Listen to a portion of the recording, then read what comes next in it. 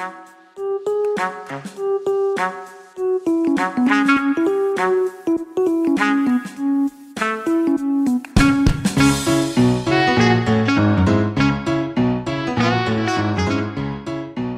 welcome everyone to episode 54 of the Slow Spin Society podcast. My name is Paul, and joining me as always is Rob. What's up, man? Hey, what's poppin'? Today we're having, you may know him as Patrick Fixie King on Instagram. Hey, Patrick. Hey, what's up? How's it going? It's good. Good to have you. Yeah, it's good to have you, man. Good to be here. Talking about fixies, track bike, etc. We talked about something completely different, actually. We talked about Mesh new mountain bike frame and some other stuff into the pre-show. If you want to hear more all about that, then you should listen to the pre-show. You can access the extended conversation at patreon.com/slowspinsociety podcast. By the way, lots of new Patreons recently. Thank you guys for your support. But let's get into the show. Well, Patrick, it's I think like 11 a.m. for you, something like that. So I guess it's a good morning for you. Yeah, morning time. Just hit 11:30 right now over here in San Francisco. San Francisco, the phase gear mecca. Well, exactly. Yeah, center of all of our worlds. Exactly, where it all begins and where it all ends. It's really nice to have you on the show, man. Man. So most of the people know you at Patrick Fixie King on Instagram, but for the one who don't know, could you quickly introduce yourself? Yeah, no, I'm Patrick. Patrick Fixie King on Instagram. I live here in San Francisco. Do a lot of riding, have a lot of bikes, all fixed gear. And main thing, I host a lot of group rides. So always doing rides out here in San Francisco, events, and, always just trying to get more people riding. And we have lots of nice riding to do out here. So I love introducing people to kind of all the different terrain we have out here. Yeah, I've seen like a lot of your rides, and we're gonna get into that just a little bit later. Cool. Can you give us the kind of origin story on how you get into bikes? Yeah, definitely. So I started riding fixed gear about 14 years ago when I was 16 years old. At the time, I lived in Sacramento, California, which isn't too far from San Francisco, about an hour and a half to 2 hours away. That's where I grew up. But yeah, I remember when I was a kid, I always biked, nothing seriously, but just fun way to get around, hang out. Got out of it a bit as I became a teenager. But I remember one time when I was a teenager, I was actually really into collecting Nikes, like Nike SB Dunks. Okay. So I had a good collection of those. And I remember one point, my friend, he just had a fixed gear as a conversion, like, a really crappy, heavy, old conversion. But I rode on it and I was like, oh man, this is so fun. So I started thinking I want to get one of those. And I kind of got into it, and I was looking at, track bikes and stuff. It kind of reminded me of Nikes in a way, like just the collecting aspect and all the different styles and everything. And I remember at one point I just went all in. I sold all my shoes, and I was like, this is such a better hobby, because what are you going to do with shoes? You just have them, but bikes, you can ride them. So I sold all my shoes, and from that point on, I was just into fixed gears, and that's where it got started. And I just kept riding ever since I was 16. Okay. Sick. Wow. That's quite the story. You collected trainers before. On what kind of level did you collect trainers? Like, because I see how much you collect bikes, so I would imagine your trainer collection was insane, right? Yeah, I mean, same level. So I was pretty, at the time, before Instagram and social media and stuff, everyone was on like online forums, so I was on like all the shoe forums. There's like Nike Talk, ISS forums. I was like really into all those forums. So I was doing the same thing I'm doing now when I was a teenager, buying shoes, selling shoes, shipping them online. And yeah, I had a big collection. I mean, for people who are familiar with Nike SBs, I had all the heat, Tiffany's, Futuras, Jedis, all that stuff. I had a big collection. And it's funny because, you know, lately I've been looking back. I remember spending like $400 on those shoes when I was a kid. And I'm looking at some of them now and they're worth like, you know, $2,500. So I'm like, man, maybe I should have kept some of them, but no, it's all good. Bikes, I like bikes better. Patrick, you've got on your page, I recently checked out the track.lab. What can you tell me a bit about that and how that came about? Yeah, so I mean, I just within having a lot of bikes, I also end up kind of selling a lot of parts a lot. So I would always just kind of sell parts through my stories on my page. And then I had a lot of people start, you know, messaging me or to ask if I could help them sell their stuff or post it for them, or you know, people just tagging me in their stories trying to sell parts. So at a certain point, I realized like I should just kind of have a separate page for this, just to, you know, kind of keep it off my main page, and also just to kind of try to make a page where I feel like people could, you know, kind of find good track bike parts and also sell theirs. So that's kind of how I started that page. And what I've been using it for is, you know, my own personal page of selling stuff I have, as well as posting stuff for other people. So just kind of the goal with that was try to make a page. I mean, there's a lot of pages like this, again, that exist on Instagram for shoes. My goal was just kind of try to follow that same style, but do it for bike parts. I mean, pretty much just track bike parts, but obviously, you know, certain things like handlebar saddles can be used for any bike, but just kind of nice parts in general. So I've been running that page. It's been kind of fun to do as well. Track Lab. Nice name as well, man. Oh, yeah. No, I had the idea a long time ago, but I never really, I guess, had the time to put into it or got it to work the way I want. But lately, I've just kind of spent a bit more time on it. So it's been going pretty well. Yeah, I guess you have more time on your hands right now that your collarbone is broken. You're stuck at home. Yeah, exactly. Stuck at home thinking about bikes, but not riding bikes. Dude, that's the worst. It's like when we were all inside because of COVID and everything that went at the same time. I feel like everybody was on eBay. Like, people were just hungry for bike parts. And so I mean, I have like, even now I have a morning, I mean, I do it multiple times throughout the day, of a morning ritual. I go on eBay, I have saved searches, Craigslist, Facebook Marketplace.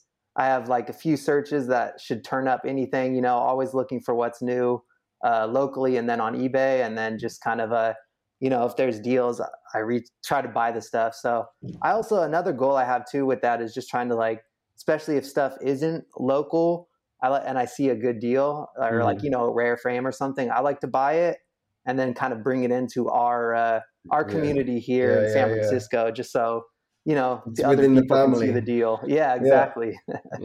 It's always nice to sell something to someone you know as well, and you know it's going to be ridden, and you know where it's going.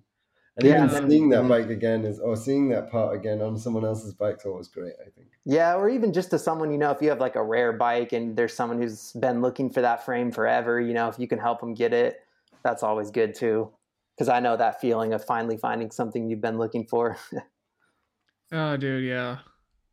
Definitely. I mean, sometimes you're like looking for ages for a bike and it just doesn't pop up, you know, like you've been looking everywhere, like even through Instagram hashtags, asking people, getting into their DMs and shit. And then one day you're just casually at a group ride and the guy pops up and he has the exact bike you want. And you're like, oh, would you mind selling that? And I don't know, I feel like one time out of two, it's either like, nah, man, it's like, it's my precious beauty, you know, like it's my thing. I'm like, okay. Or either it's that, either it's like, oh yeah, I mean, I don't know, I don't mind. I was thinking about getting new, something new. And you can actually buy super easy. Yeah, no, that's always the best. I have noticed too, at least around here with COVID, a lot of people kind of that say, you know, maybe used to ride track bikes 10 years ago, 5 years ago, kind of stopped. They had a nice build kind of from that era, and then they picked it back up during you know, COVID as a hobby to do.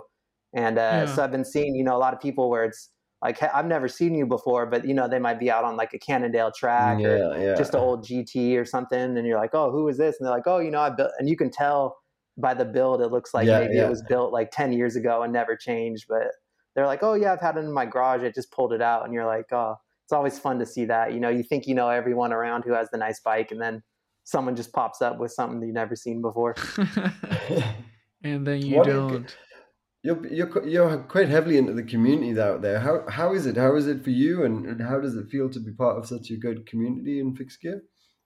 Oh yeah, no, it's cool. I mean, I always, since I was young, before when I was just starting, and there's people kind of doing this, doing what I would say what I'm doing now, like putting on events, putting on rides for everyone to show up to. So it kind of just felt, like that's always what I've been a part of. So, as I got older and wasn't the kid anymore, and I just felt like I should do the same thing, keep it going. So, and plus I've ridden a lot of routes out here and stuff, and I know it can be like people want to ride, they want to ride far, say, but it's kind of intimidating if you don't know what routes, especially on a fixed gear. There's certain routes that like road bikers will do that might not be the best for a fixed gear to do, depending on the hills and whatnot. So I think it's always just easy for me, if I know the route, to just share it with more people. And I always enjoy seeing people go out there, and it's like, they've maybe lived in the Bay Area their whole life and have never been to that certain spot that's not that far outside of the city. Yeah. So that's a good feeling. And the other part about here too is that I think about San Francisco specifically is kind of all the different kind of bike groups there are, fixed gears, the different kind of people within fixed gear, bike messengers, road bikers, they all kind of get along well. So in other places, I feel like sometimes they don't all get along, so they don't really do the same events or do the same rides. But here, it's everyone kind of just shares the same goal of like riding and enjoying the time riding. So I think that's what's cool about here, and that's what makes us have even bigger groups kind of show up to our events. What kind of distance do you normally do on a ride? Or does it depend? Yeah, it just depends. So usually, I mean, me and a couple friends, we host our like once a month group rides that we call the PKE Fixed Kings Expeditions. I mean, usually we shoot for, depending on how many hills there are, we usually shoot for like 40 to 60 miles, which I don't know the kilometers. It's around like 60 miles is around 100K. Yeah. Okay. Yeah. So we usually shoot for around that. But if I'm riding, not with a group or just with a smaller group of friends where I'm not necessarily having to lead them, we might be doing, 80 to 100 mile rides. So I like distance. That's kind of my thing. I like distance, and I like climbing hills. So I always enjoy doing a lot of miles when I can. I love a hill climb. When you're feeling strong and you're feeling fit and you just beast up a hill, it's good. Yeah. No, and it's always fun too when you're doing it next to people on road bikes and they're just kind of looking at you like they thought they were having a hard time, and they see you, and it just makes them feel like, Yeah. So you do like the regular ride, right? But you also have a special ride for St. Patrick's Day. Oh, that also happens to be on your birthday, right? Yeah, exactly. So, I kind of do. So like I mentioned, we do once a month group rides where we do the bigger miles. But I also do like Thursday night rides. So, and the Thursday night rides are just within the city. So usually anywhere from like 15 to 20 miles tops, or maybe even less. But we're just riding around the city of San Francisco, and it's usually like an evening ride. We'll meet at like 6 or 7 p.m. and just ride for an hour or two. So I usually do those from like March till about November, and then I take a break during the winter time just because it's really dark and not always the best weather, so it's not always the best time to be leading a group out to ride. So this year it kind of worked out perfectly. The first day I was going to start the ride the Thursday I was going to start the ride happened to be St. Patrick's Day, which happened to be my birthday. So I had a whole route planned for the birthday, for the starting of the Thursday night rides. And of course, 6 days before I fall and break my collarbone. So the ride went on and I just didn't get to join it. But luckily, I have a lot of friends that are still here to host it for me. So it worked out. You should have told them they can't ride. Yeah. Yeah. So, ride. Yeah. I also had a broken collarbone last year for my birthday as well, too. So my friends this year said next year, we're just going to, protect you. Whenever you ride in March, we'll just make sure you don't fall. You got to at least last till your birthday. Who came up? Did you do your logo? I love it. So iconic. I actually, I did not do it. I don't have any skills around graphic design like that. It was actually done by Anthony Ferretto. He's in the East Coast. He does some work for other bike events and things, especially going on in New York. Like some Track or Die type events and things. But I always liked his style. But I just had the idea for the logo. I have a tri-spoke that had the threading in the front, so I put a cog on it. And then so I had like a front wheel tri-spoke that had a cog threaded on it. And then another friend was like, you should put a chain around the cog just because. So I did that. And then I kind of looked at it. I was like, oh, just put a crown over it. And that's the logo right there. Oh, so sick. that was kind of how that came about. So you did the cog and the chain on your front wheel before you came up with the logo? Yeah, exactly. That kind of gave me the idea for the logo. I mean, that makes more sense than doing it the other way. But yeah, I like it. Yeah. And is it quite satisfying when it turns? Because it's a little bit longer, so it loops over itself at some point, right? Yeah, exactly. That was the idea too, to not make it like perfectly fit around the cog, just have a little bit so it spins. But it's funny, it actually makes a pretty bad sound when you're riding. I've gotten used to it, but like people who don't know will ride next to me and they'll be freaking out like, what's wrong with your bike? Because it sounds like my bike has something really bad going on with it. I'm like, oh, it's just the cog and chain on the front wheel. They're like, okay. and like above all, you went to town onto this one because it's like, I think it's a Euro Asia Gold, and you have and you have like a good chain on it too. Yeah, the super toughness. Yeah. It's like I could have a random cog, like out of my parts bin box, but no, it's Euro Asia Gold pristine. Yeah. Love it. Yeah, had to do it right. It's like pushing. Sorry, Rob. No. Yeah, I've always had cheap cogs, and the first Philwood one I ever had, I just run into the ground so much that it was like worse than my other ones. Yeah. Sorry, Paul. Yeah, go. No problem. So that's a pretty neat detail, and so I want to talk about details because it looks like you are all about little details into your build. No stones left unturned. What's up with that?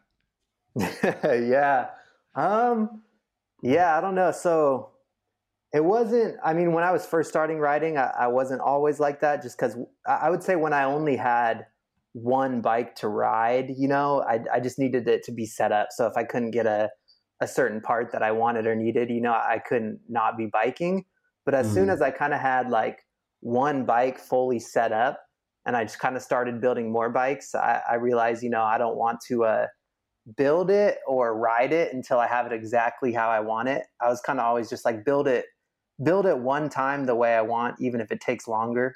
And then just never have to change anything ever again, So as long as I always have one bike running, which I did, I could take time on the other builds, to just get them perfect. So yeah, I don't know. It's just kind of always been the way I am with that. It's just like, again, build it right the first time. And then, once that's done, the only thing I'll ever have to change is tires or grips, the stuff that wears out. But especially, like wheels, when you're building wheels, it's like you don't want to, there's one part you do want, you don't want to skimp out because, then you're not going to want to rebuild the wheel or buy a different part later. So that's just kind of always been the way I have stuff. But yeah. I hate having a couple of bikes and then one is just missing something and you don't ride that bike, because I want to be able to jump on every bike and it be ready and ride differently and have its own little build. Yeah, I also too, I hate, I don't want to swap parts between bikes, like have a frame that I have to take the wheels off the other frame, you know? Oh yeah, man, that shit I totally get that. It's so annoying. I hate changing parts, and even taking parts on and off just strips it and just kind of wears it much faster than what it needs to be. Yeah, you know? No, exactly. So, no, I hate putting pedals on and off bikes or whatnot. Like, I much prefer to go, right, I want to take that bike out today because the weather's like this. I'm going in this direction. I'm going to go on that kind of road or whatever. Yeah. But I like your attention to detail so much, man. I mean, you're really going to the next level now. Yeah. Choosing colorways and components. Yeah, the builds look so dope, bro.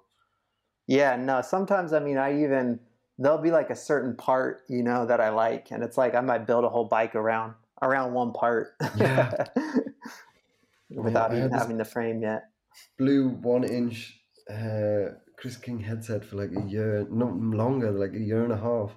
And I tried to build 2 bikes around it and failed because it was an unthreaded one. So it was like a 1-inch. A 1-inch threadless. Yeah, that's tricky. Yeah, exactly. And I tried a few different builds and it just didn't work. And the builds came apart in the end. And I just gave away the headset because I was like, I'm not destined to build this headset. Yeah. My friend really appreciated it. And it went straight onto his bike perfectly. So that's always nice too. Yeah. If someone else would like it more than you, you know, it's better that they have it. Exactly. Yeah. Can we talk about your C-Track? Yeah, can we talk about the all green C-Track? God. Yeah. How did you do that? Yeah, so I don't know. Let's see. That was the second track bike I built. So I had my green and white, the Maschinelli. And at the time I also had a road bike that it was a decent road bike. It wasn't super nice or anything, but it was cool. But I never really rode it because I was like, if I'm riding, I'm going to pick my track bike. So I was like, you know what? I'm going to sell it because I'd always wanted the green Cannondale because, you know, I like green. So I like frames that come stock green. I'm not really into like getting stuff painted myself. I like when the manufacturer makes it green. Mm-hmm. And, you know, that's like the ultimate green bike. So I always liked that frame. And I was like, I want to get one of those. So I sold the road bike to buy the frame. And then I just built it from there. And then I don't know. If you look back, I've had a bunch of different like builds of it. And I was riding it. Then eventually I was just kind of like, you know what? I want to just go all green on it. Just make it the greenest green bike there is. But it's funny. I actually had 2 different ones. So the first one I got, the Cannondale, it didn't have the stock fork. So I had a wound up fork on it. But it always just kind of bothered me because I really wanted one with the stock fork. I don't know. I like the stock fork on the Cannondale. I think it looks cool. I love it. Yeah. Yeah. So I got the frame from Kenji. He lives in NYC Kenji. He lives in New York on Instagram. Yeah. So I got the first frame from him, and it wasn't in bad condition, but it wasn't like pristine. And then it didn't have the stock fork. And then it was also a little small for me. But it was kind of just one of those things where I really wanted one, and that was the only one available at the time, so I got it. Mm-hmm. And I had it for maybe about a year or maybe even 2 years. And then later he had like a pristine one that was a size bigger with the stock fork. So I was like, man, I'm just going to sell this one and put the money towards buying the other one he has. And then I kind of told him that, like, hey, I want that one. I'm going to sell the one you already gave me.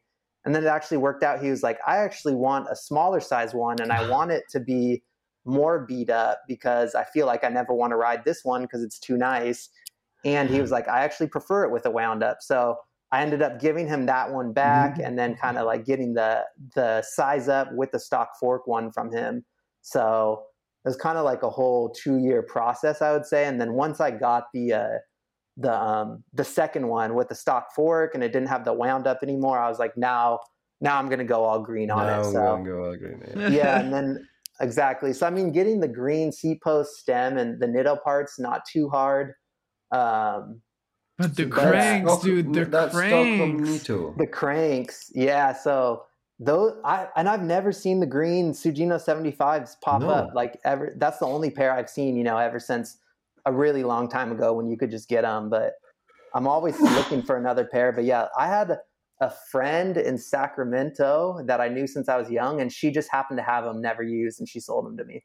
So I got really lucky with that. And then the wheels, I was at a bike swap here in San Francisco, and it's just like these old Velocity rims that the green matches perfectly. And this guy was just selling them complete for $200.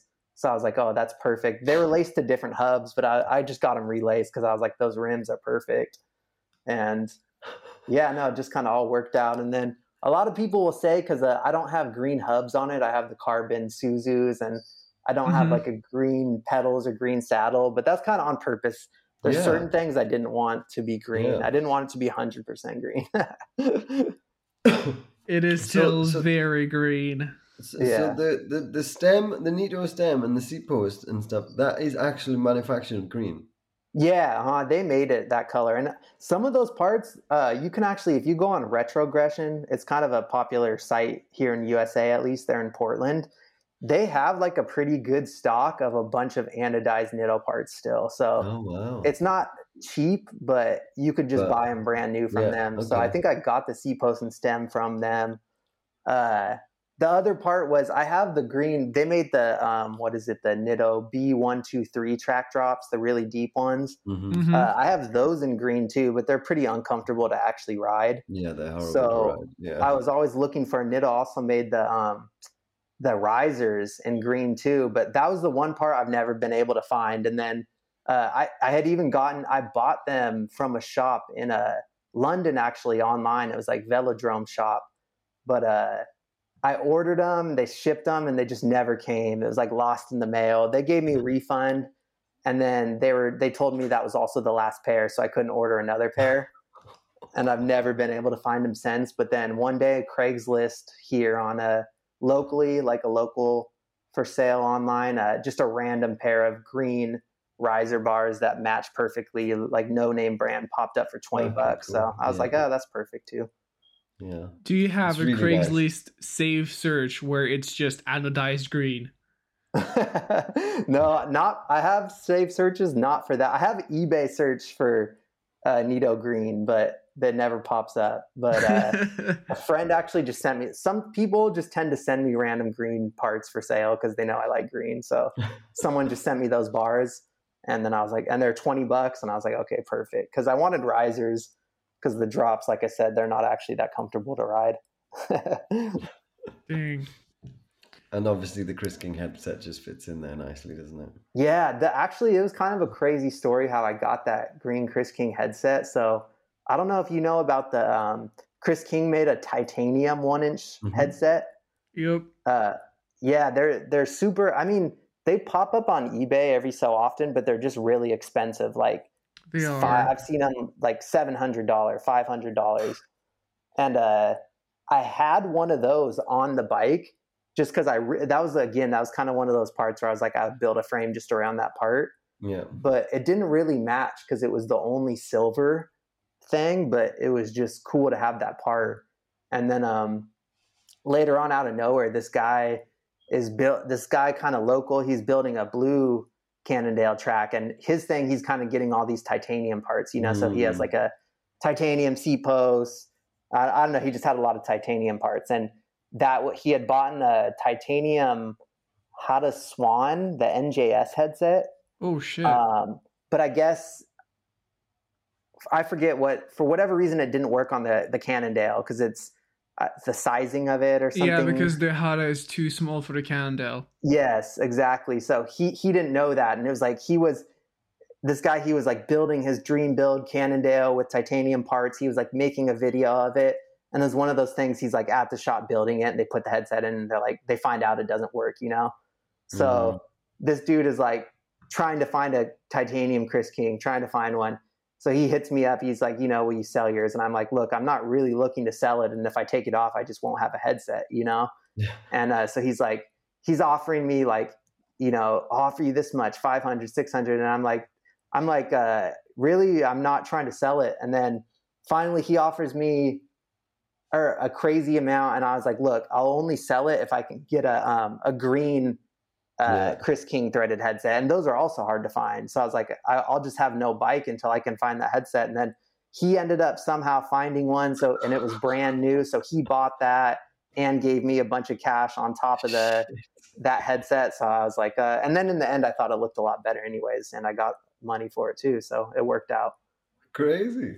Yeah, I think that was probably one of the only people I've ever met who've done crazier stuff for a build than me.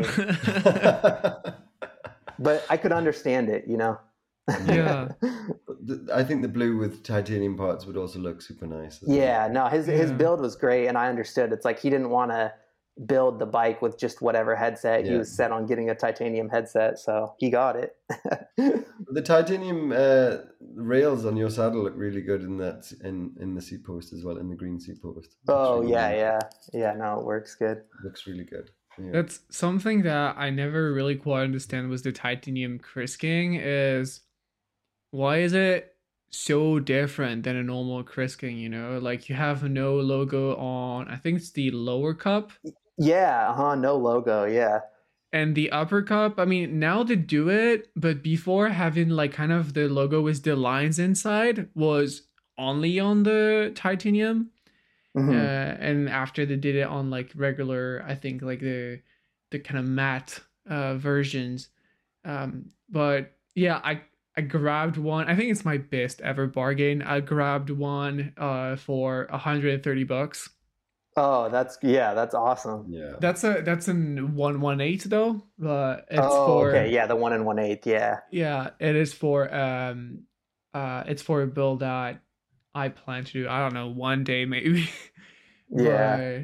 I was like, like why is there no? I was like, oh, Chris King titanium looks so sick. I'm gonna put it backward because I don't know, I like it. And then I see no logo on the bottom cup. I'm like, fuck you!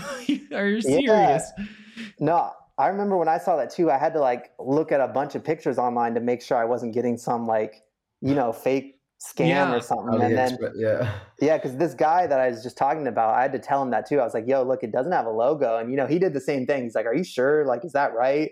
And he had to look it up too. And I was like, yeah, no, it's weird like that. Yeah, I was really obsessed with that part for a while. But then after I sold it, I kind of just gave up on it. And I was like, I don't, unless I got one, like you said, for a really good deal, I don't think I need that part again. It's just a weird, rare part. I mean, you definitely have some heat though. I'm thinking about, I don't know, like those Brooklyn Machine Works pedals or the wound-up seat post or like, like little details that nobody will think of. And if you're not deep into the hobby, you're like, oh yeah, those are pedals. But if you're into it, you're like, holy shit, that guy's rules. Yeah, I like those kind of parts, that if kind of stuff. Yeah, I get that. Okay, so quite a generic question, but we always ask that on the show, is do you have any favorite bike / frames? Anything that just hits different for you? Yeah, no, I mean, to be honest, out of the way I ride and the way I like my bikes, the Mash AC2 is the best bike I have. We kind of talked about, I think, earlier, but it's like the bike I travel with. It's the one I feel the most comfortable on doing, like riding places I've never ridden before.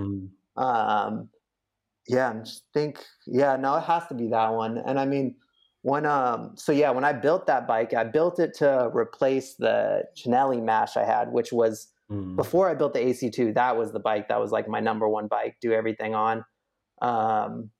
But that bike, it just felt kind of, the Cinelli at least, it started to feel worn out. Like even if I took it all apart, cleaned it, gave it a tune-up, it still didn't feel quite like how it used to feel. So then I built the AC2 and it just felt like a big upgrade on that. But I don't know. It's kind of like I feel like too with the AC2, I mean, it's still a nice build and everything, but in a way I feel like it's replaceable if something was to happen. Whereas like, the Cannondale, if something happened on that, I couldn't really just replace it. Yeah. So I kind of like having that feeling of just like something, I don't know. It's like everyday bike, just to bomb hills on, to ride dirt on, to travel on, to get it dirty. If it gets scratched and stuff, that's kind of the point of it. I'm not really too worried about it on that bike, but it definitely would be kind of my, I guess my number one bike, I would say, is the AC2. Frame set or anything that you haven't had in your collection yet that you'd like to have in your collection? That's a good question. Yeah. So the only one that I've always wanted that I haven't had is like the BMC, like the original BMC track, the white one. Yeah. I always wanted that one, but I've had a couple chances to buy one lately, but it's just really expensive, like more than I'd want to pay. And I also too, like other frames that I've always wanted, I have an idea of exactly how I would build them. And for some reason that bike, it's like, if I got the frame, I don't really know how I would build it. That's an interesting feeling. Yeah. But when you're saying the white one, you mean the Polish one or the white one? What is it, like the TR01 or something? It's the carbon one. Yeah, it's got like the weird skeleton look at like the seat post and stuff. Yeah. Yeah, I was thinking about the all aluminum one, but yeah, the carbon one is sick. I've seen like a few popping around just on social medias recently, but yeah, they are expensive. Yeah, they're just a lot, and I mean, it just also too, it's like old carbon, so I would get one if the deal was all right, but I don't want to spend a ton of money on one. Yeah. Apparently that's a neat detail, but I saw it last time I saw one. Apparently they came with an Easton seat post. The carbon weave on the seat post is the exact same as the carbon weave of the frame. It's like so completely the same. Yeah, it matched completely. That's cool. That's pretty cool. Were they built for each other, or was it just something that Easton had done the same? I couldn't tell you, but I mean, it was. I heard that they were sold together, as a complete. So I guess, I mean, maybe it's also part of the development process. Also, Easton was involved with a lot of manufacturers about carbon. Yeah. Like early days of carbons, people usually went to other manufacturers that knew better until they actually, like get the thing right. It's like I learned like a few years ago, the Kurima Bora, the first ever generation of the Bora was their green logo. Yeah. Those were manufactured by Kurima. And if you buy a Kurima from that era and you compare it to a Bora, it is the exact same wheel with less holes. That's just the exact same wheel. Really? Yeah, so they have someone else make it for them. Yeah. There's been a lot of that actually in the bike industry if you look into details, history and stuff. And it's interesting how, like sometimes just manufacturer will not steal from each other, because there's always a partnership. But it's more like, oh, that's yours? You made this? Okay, I made this. Yeah, it's more just selling the brand name. Yeah. Yeah. Also, recently I learned that the brand Look started as a pure communication scheme. Like, it wasn't supposed to be a successful bike brand. It was supposed to be a one and done. So really, that's funny because it was made by, I don't remember his name, but it's the guy that owned like all the big brands at one point, like Vuitton and Hermes and all those big brands. Yeah. And because at that time rich people were into bikes. Yeah. He was like, yeah, I'm gonna make my bike company, and he just asked another manufacturer to do bikes for him. He put a logo on it, and it was never supposed to be what it became today. That's weird. Yeah, I didn't know that. No, interesting. A lot of weird stories. I have one more question. Mm-hmm. Can you give us, I don't know, like maybe a little insight on what's your next big project then? Yeah, next big project. So, wow, let's see. Well, so yeah, actually, let's see, what is it, March right now? So it's funny because a lot of people would always ask me, you know, just since through my Instagram stuff, like if I work at a bike shop or like if I work with bikes, you know, and I never actually did. I never have. I always just had like a normal, regular job outside of bikes, but I just never really, like my Instagram, my page is also my personal page. So it's just all bikes. Yeah. But I actually just like quit that job earlier this year. So, you know, I would say currently I'm like not employed, but hopefully, you know, my next big project is to like work with bikes, but you know, in my own way, not necessarily like go to work for a bike company. So yeah, no, I've just been looking into ways to do that. But definitely I would say just in a small part, you know, we kind of talked about the other page I was running earlier, Track Lab. Yeah. So within that too, I was starting to actually, you know, not only just sell people parts, but like kind of build their bikes for people, you know, people that don't have tools or like people that are just kind of buying parts, but new to the scene. So they don't really know how to work on their bikes themselves. I have all the tools and all that stuff. Yeah. So it's easy for me to do it. So I was actually starting to do that, right? But, you know, then I broke my collarbone. So I kind of putting it on the back burner for a little bit since I can't really like wrench on a bike right now. Yeah, it's a nice concept. Yeah, but so, because it's funny, the one thing about San Francisco is like we have a really big scene and a lot of people who ride, but I mean, besides MASH, we don't really have any bike shops here that are like, you know, like for the scene really. You know, you travel to, or at least when I travel to other cities and places, New York, you know, even like Portland here or places in London, it's like there's shops to visit, you know, like a destination shop that you want to go visit. You want to maybe buy a shirt or like they might have some rare parts you don't normally see. We don't really have shops like that here in San Francisco. We do have MASH, but the thing is, he's not really open anymore. Like, you know, they're releasing frames, they're selling online, but you can't really go visit the shop anymore. So it's just kind of, you know, we have people come visit San Francisco and they're like, where should I go? What should I check out? And we're just kind of like, there's not really anywhere to visit. There's not really any, like, I would say, you know, center for everything. Like, we don't really have a hangout spot to meet up for a ride or after a ride. So, you know, I've just been thinking of ways to kind of get towards building something like that here. So that's kind of, you know, starting with literally, I'm just have bikes in my apartment working on them in our extra room. But, you know, I want to start looking for maybe a smaller space to do that isn't my house that people could come through. And then maybe, you know, eventually a bigger space, clubhouse or something like that sort of deal. Nice.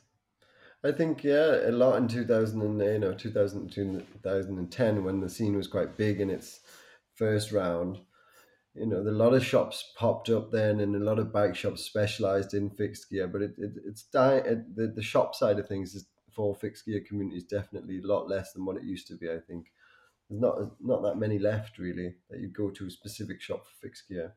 Yeah, I definitely, when I was starting riding and growing up in Sacramento, I like grew up in a shop. We had a shop there. It was called Pedal Hard, and it was like a homie who owned it. But you know, when we were kids, we were there all day, every day. Like if we weren't biking, we were hanging out there, and he would work on our bikes. That's where we learned how to work on bikes. You know, he was nice enough to us that he would order us parts, and we would just pay cost. You know, so that was also too when we were younger how we were able to build nice bikes because we always kind of had connects through like bike shops. So.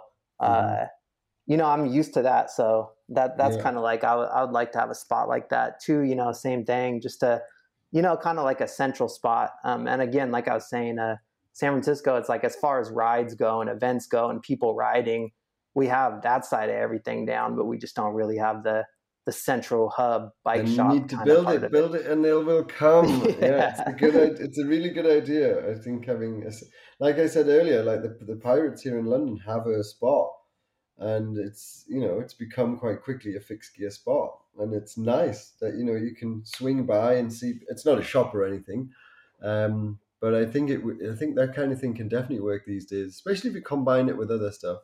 Mm-hmm. Yeah, because that's kind of to make it, in a way, not necessarily like a bike shop where we're taking service orders and doing tune-ups, but more of it could be a studio, or it could be coffee shop, non-traditional whatever. Yeah, exactly, non-traditional shop in terms of it can be a bit flexible. I like that idea. Yeah.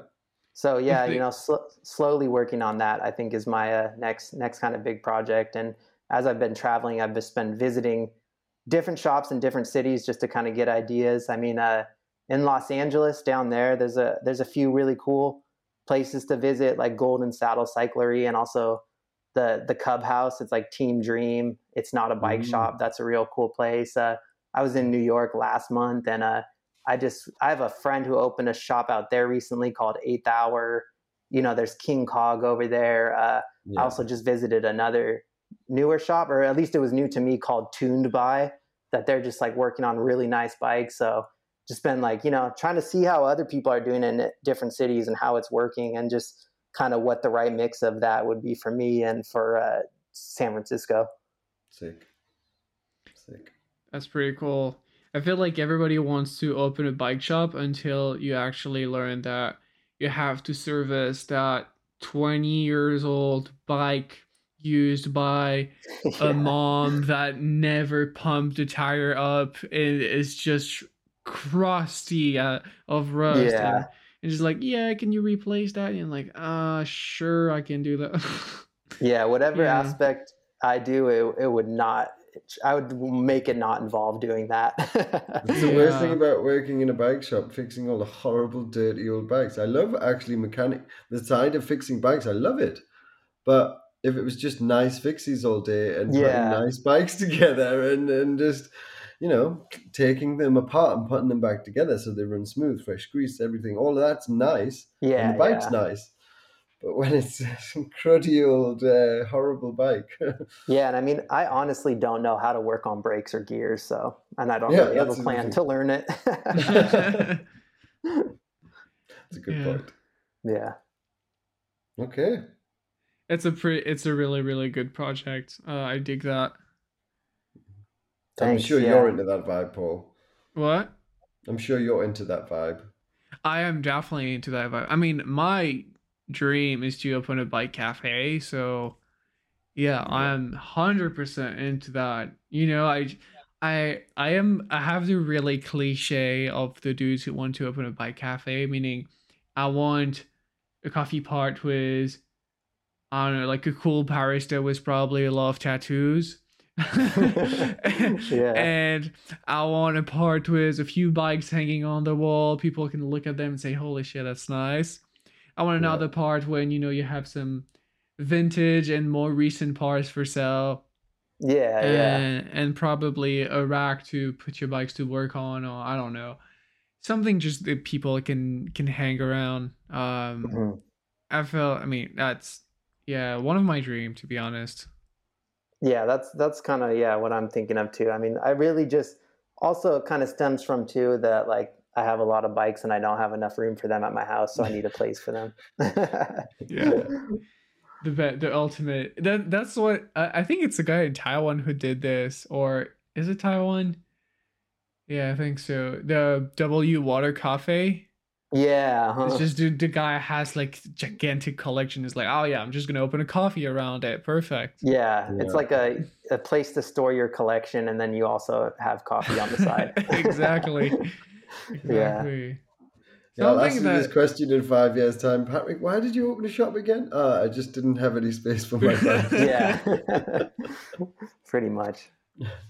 If we're talking about like bike project, etc., it's actually, I want to share something I've been thinking a lot lately, but you know how now like a lot of stuff we buy today, especially bike wise, is produced and either in Asia or, I mean, yeah, mainly in Asia, I would say Thailand, China, a little bit in Indonesia, because Shimano has like a big facility over there. We buy a lot from those places, and it is fine. I mean, for me, it is fine. I have no problem with that. I also import parts, but I kind of feel that, you know, in America, you guys have, you still have a lot of local knowledge, you know? Yeah. Either like, I don't know, brands like Zeep Envy, I think One Dub is in the US. Yeah. Phil Hood, Paul. Yeah, I mean, even here, Phil's, just in near me, we have Paul Components, Phil Wood, a lot of stuff, even just in California. Yeah. And that's kind of something we don't in Europe, at least not at that scale. And I don't know, I just feel that I was, you know, like, if a global pandemic happened again, or just right now with the event in the Eastern Europe, I was thinking about shipping some of my bikes from Japan to France when I'm going to be over there. And they don't ship because they don't want to fly over. So, you know, and you don't know when they're going to ship again. And I was like, I don't know. I feel like we kind of need some, you know, like manufacturers and knowledge in Europe too. So that's also one of my goals, is to kind of, I don't know if bring people together is the good meaning for it or word for it, but we have like talented people that do CNC machining and talented people that do carbon molding, and all that stuff. But as right now, it's just don't work on bikes. They work on other stuff, because everything you want to buy on a bike, you can buy it from Asia or from the US. Yeah, no, I think that makes sense, because that's something I wouldn't think of here, just because, like we said, I'm already around all these people who have been doing that since, you know, way out before I was born. So to start doing it all of a sudden right now, but over there's not really many parts coming from the EU like that, if any. There's not. Yeah. They could easily. I mean, you look at Mental BMX hubs in Poland? Latvia. Harmony. There's a few, but I see what you're saying. There's nobody. Yeah, it's very different. Yeah. There's it's like well, you mentioned, and then also there's the Mac hubs in Poland. Oh yeah, Mac hubs. Raketa, of course, but Raketa in Russia. Not really any coming from the EU. Yeah, but definitely not the EU right now. But yeah, I heard that Raketa is trying really, really hard to move the entire production to Europe. Yeah, really? I saw that too. Yeah. So yeah, I mean, kudos to them for like doing that. You know, that's a big step. Yeah, it must be hard for companies like that. At the moment. It must be really hard. It's like you have a small company that relies on a lot of heavy machinery, and then you need to move everything in times like that. I mean, dude, like, for real, kudos to you. Yeah, I think Harmony are struggling a bit in Ukraine at the moment for business as well. Yeah. I mean, let's not get too deep into it, but yeah, Harmony. I mean, he is a really nice dude that makes awesome products, and I really hope he finds a new place to, you know, like, continue making what he does, because I feel like in the past, I don't know, like, I would say 2 years in Europe, Harmony have completely blow up. Yeah, you see their hubs everywhere. Yeah, and because I haven't seen them out here too. I mean, obviously, a lot of people ride Raketa out here, but Harmony not too much. But I've just been seeing them online. Yeah. But yeah, I mean, even for someone to do like what you were just mentioning, to do something, you know, along the lines of like kind of what Deluxe is doing out here. Yeah, exactly. Yeah, exactly. Yeah, you have like a Deluxe pair of wheels, by the way, on your Bianchi Pista concept. Oh, we can definitely talk about that one, because we didn't talk about that one. That's my favorite. Good looking, Lord. Yeah, no, that was another frame That's the thing. Most of my builds too, it was like frames I always wanted. Like it's not really just like a random purchase, you know? It's like, oh, this frame's cool, I should build it. It's like something when I started writing when I was a kid, that was like, those were the dream frames, you know? And but yeah, the Bianchi, that definitely always that one. But yeah, that's actually I think to me that's probably the bet, like that was the start of like the modern, you know, aluminum track frame, I would say, because you know you have the Cannondale, it's aluminum, but it's still kind of more old school. But yeah, that 03 Bianchi was like if I didn't have the mash and everything, that would probably be the bike I ride the most. Yeah. Oh, that's good to hear, because it's one of my favorite ones.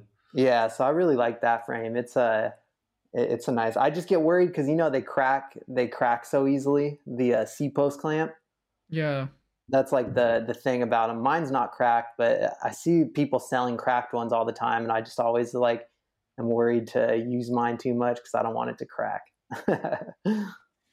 We need to step our game up, because we always talk about the Pista concept on that podcast. None of us has one. And it's literally called the Slow Spin Society podcast. And I don't own a spin either. So I need to step up.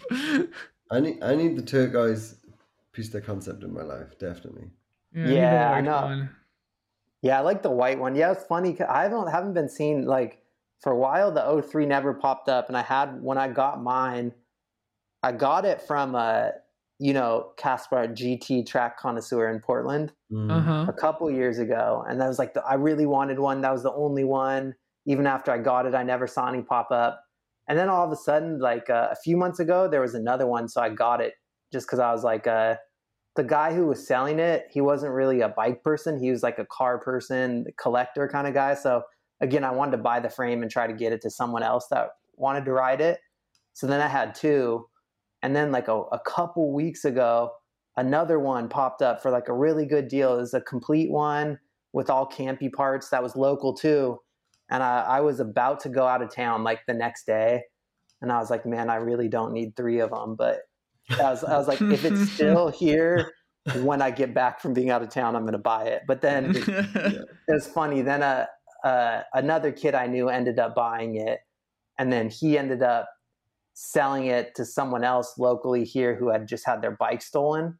So it kind of stayed around here. But then I ended up, the second frame I got, I sold it to another kid that I ride with. So now he has it built up. So it's like, it went from being like one and not seeing other to now there's like three people I know locally that all ride the Pista concept. So that was cool. All in black? Yeah, all the black 2003 one, which just seems like it was like the hardest one, but now all of a sudden I don't see any white or teal ones. Yeah. But, by the way, I'm gonna shamelessly plug this right now, but I recorded the second episode of Track Bike Chronicles, and it's available on our Patreon. And I recorded it with Caspar, so GT Track Connoisseur. Pretty good episode.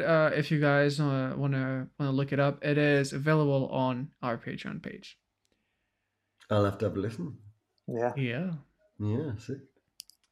All right, boys. I guess this is pretty much all time I have to. I have trouble talking today, man. It is late. We have one last question, though, as always. Is there anyone, Patrick, you would like to hear on the show? Anyone I would like to hear, huh? Yeah, that we could get in touch with and get on the show. Man, you know, you talked to Willis, you talked to Terry. Those were some big ones, I thought. Man. You should talk to Jake, Brother Lanich. I'd love to get Brother Lanich on. What? Not yet. Not yet.